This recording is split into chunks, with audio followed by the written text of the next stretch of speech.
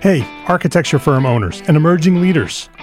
Get ready for unparalleled insight into the development of a world-class architecture firm and a worldwide organization driving the digital transformation of the design and construction industry.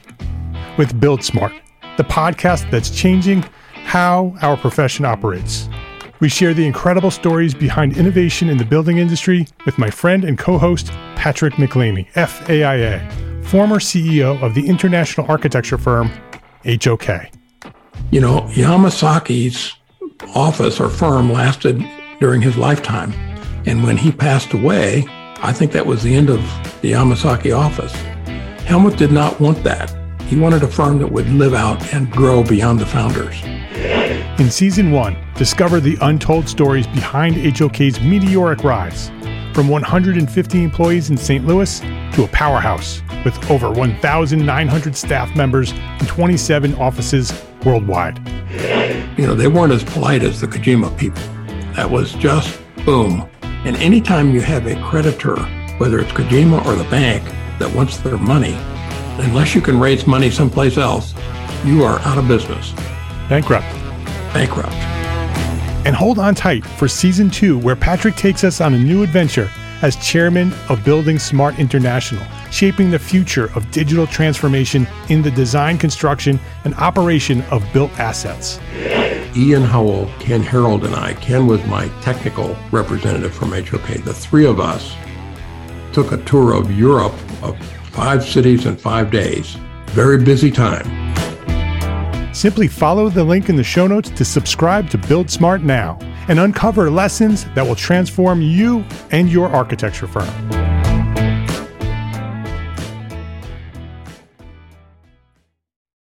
Entrepreneur Architect Podcast, Episode 29.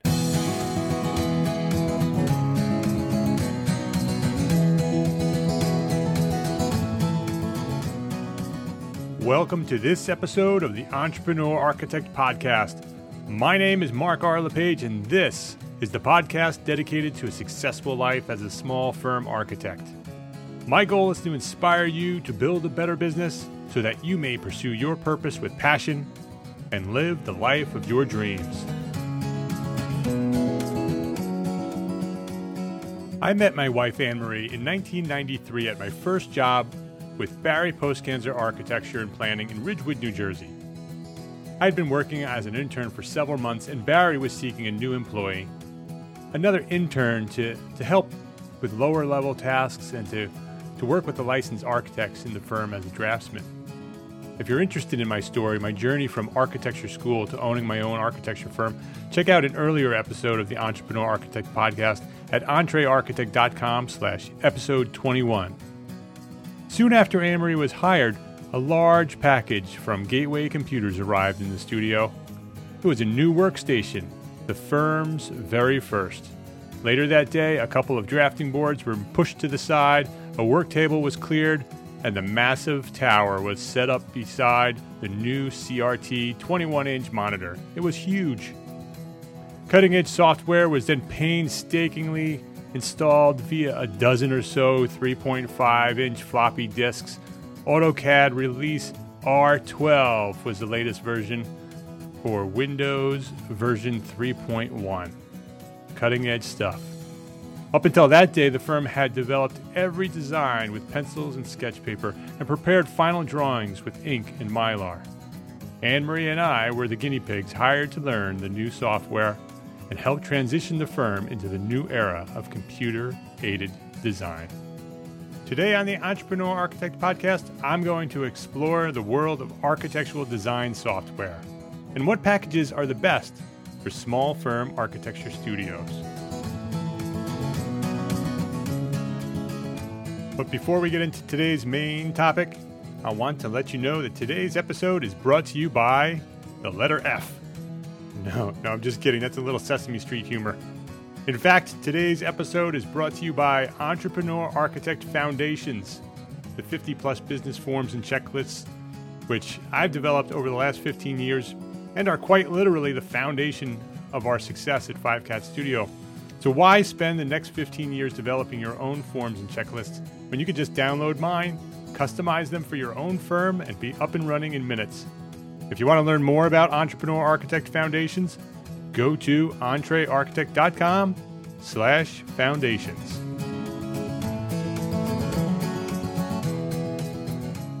Anne-Marie and I are 44 years old. We are the first generation of mainstream architecture firm CAD users. 21 years later, we're still using AutoCAD, and luckily, we've upgraded to Apple iMacs, and we just upgraded our software to AutoCAD LT 2013. And today we're living through another transition, this time to BIM software. BIM stands for Building Information Modeling. From Wikipedia, Building Information Modeling is a process involving the generation and management of digital representations of physical and functional characteristics of places.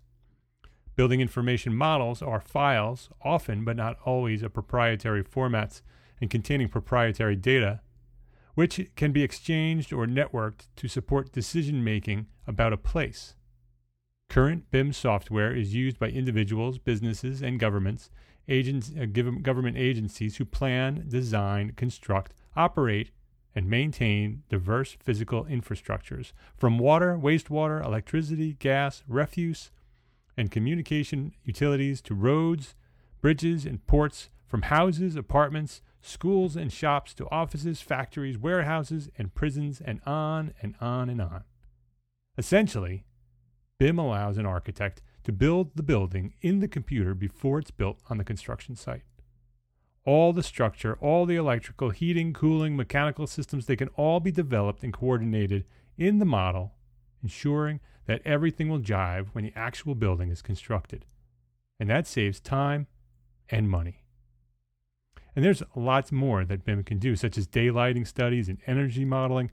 It can do everything that you basically want it to do. And truthfully, I may be completely wrong on any of this because I don't use BIM. At 5CAD Studio, we're using AutoCAD LT. It's 2D CAD drafting software, and we've been using it since we launched the firm in 1999. It's simple, it's inexpensive, and it's relatively easy to use. And upgrading to the newest release of AutoCAD LT costs us less than $900 per machine. And since we've been drafting with AutoCAD for more than 2 decades, we've become pretty efficient with our process. We can develop a set of construction documents very quickly, and they look good, and they're very easy to read by owners and contractors. And when we need 3D models to study maybe massing or communicate our ideas to our clients, we develop a quick model in SketchUp.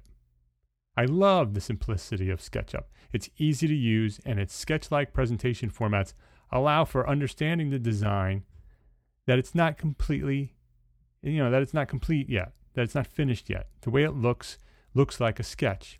And so it sort of communicates the idea that the design is not yet finished. Some more complete drawings make the client feel like the project is too far along and that it's too complete.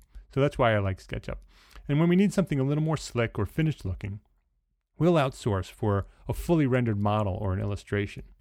And we've been doing what we do for a very long time. So moving to a new BIM platform, such as Revit or Vectorworks, that would not come without significant pain for us. And right now, we are busier than ever. We're busier than we've ever been. We're having a tough time meeting our deadlines now. So moving to a new software, learning how it works, ramping back up to the level of efficiency that we enjoy today would take a very long time. And that's time that we're not willing to sacrifice. And for me personally, with all the time and effort that I put into this podcast and writing articles for the blog, I most certainly do not have the time to commit to learning to a new design software. And I've heard other people say, if time is, it's not enough time is not a good excuse. Well, I've already given up television. I've abandoned television a long time ago. I actually wrote a post on it on the blog. So if you want to read about that, I'm not sure which post it was, but you can search television. It may actually be my 12-12-12 project post. And maybe it may even, no, I don't think I mentioned it in my first blog post or my first episode of the podcast. I did do a blog post about how I abandoned television and the number of hours that I've wasted watching television. It's amazing. You should go and look for that post. It's very interesting. And truthfully, my sleep is dedicated to you and this online resource that I'm creating for you. Any extra time that I could find to learn a new program would be much better spent developing new products and new services for the entrepreneur architect community. That's how I feel. So, is it worth the time and effort and expense to make the transition to BIM? I know a lot of small firms have already made the move to BIM software, and other than the expected frustration and the growing pains of learning a new skill, I don't hear a whole lot of regret. So it may be the way to go.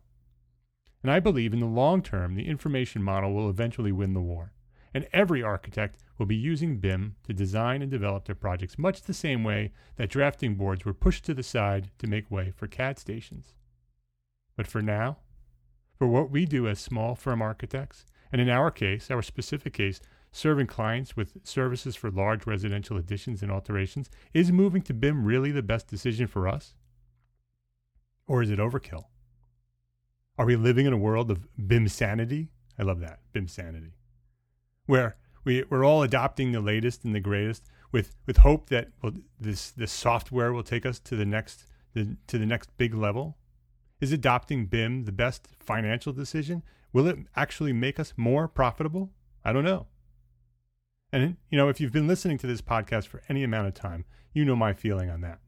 Taking your firm to the next level will likely not result from the extraordinary designs that you create or cutting-edge software that you buy.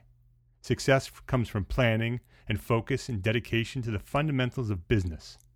Project management, financial management, sales, marketing, branding, and keeping your clients very, very happy throughout the whole process. So, is BIM really worth the hype? Or is AutoCAD LT, as basic as it might be, is AutoCAD LT a better choice for small firm architects? I don't really know the answer. I'd love to know what you think. Please go to the post for this episode at entrearchitect.com/episode 29 and leave a comment. Should I be planning a move to BIM for 5CAD Studio? Or should we just carry on with the tools we already have in place? So this is going to be a short episode. I'm heading out to North Carolina tomorrow morning to celebrate my nephew's first Holy Communion. Heading out in the middle of the week without much more consequence than a few hundred unanswered emails waiting for me upon my return. It's one of the benefits of living an integrated life. And did you read this week's article on the blog? It's about living an integrated life as a small firm architect. If you haven't had a chance to read it, I invite you to do so at entrearchitect.com. I have received many, many comments at the blog and retweets on Twitter and email about the post, so it certainly has resonated with our community. So living an integrated life as a small firm architect at entrearchitect.com. Check it out. And before I wrap up here, as usual, I want to remind you to leave a rating and review at iTunes. entrearchitect.com/iTunes will send you over to my iTunes page on the web. Just click that button that is labeled there. It's labeled View in iTunes, and that will open up your iTunes app, or you could just open up your iTunes app and search for Entrepreneur Architect. That'll get you there too. And that's where you can leave the review for the show. I'd love to know what you think, and those reviews and ratings help other Entre Architects find us here and push us up the ratings, so more and more architects can find us here and learn about what we're talking about here. So I thank you very much. If you do leave a review, I do thank you. So that's a wrap for this week. I know it's short. Sorry about that. I will be back next week with another great episode of the Entrepreneur Architect Podcast. So until next week, my name is Mark R. LePage, and I am an Entrepreneur Architect. Thanks for listening.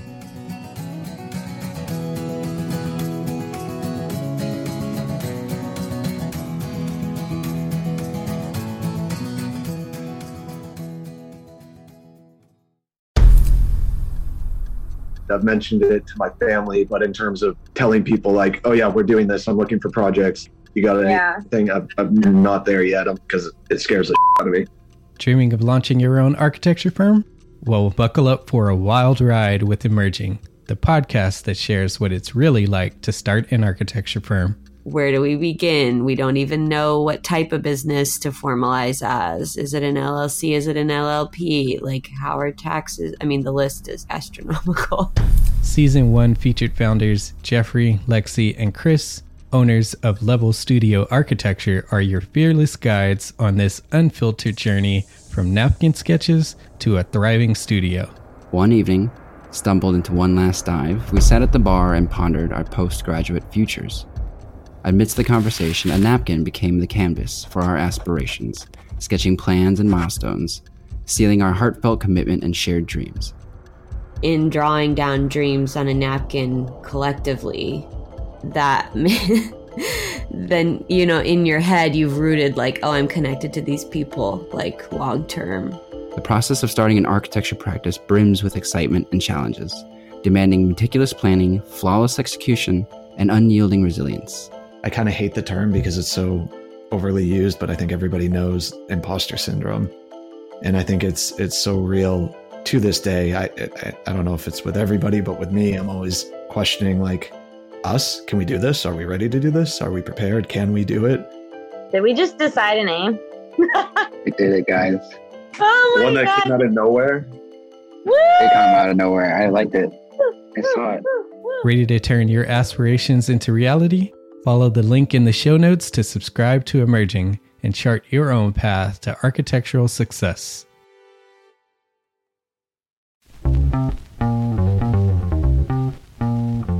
Calling all small firm architects. It's time to tap into your full potential with Entre Architects Context and Clarity, where inspiration meets innovation.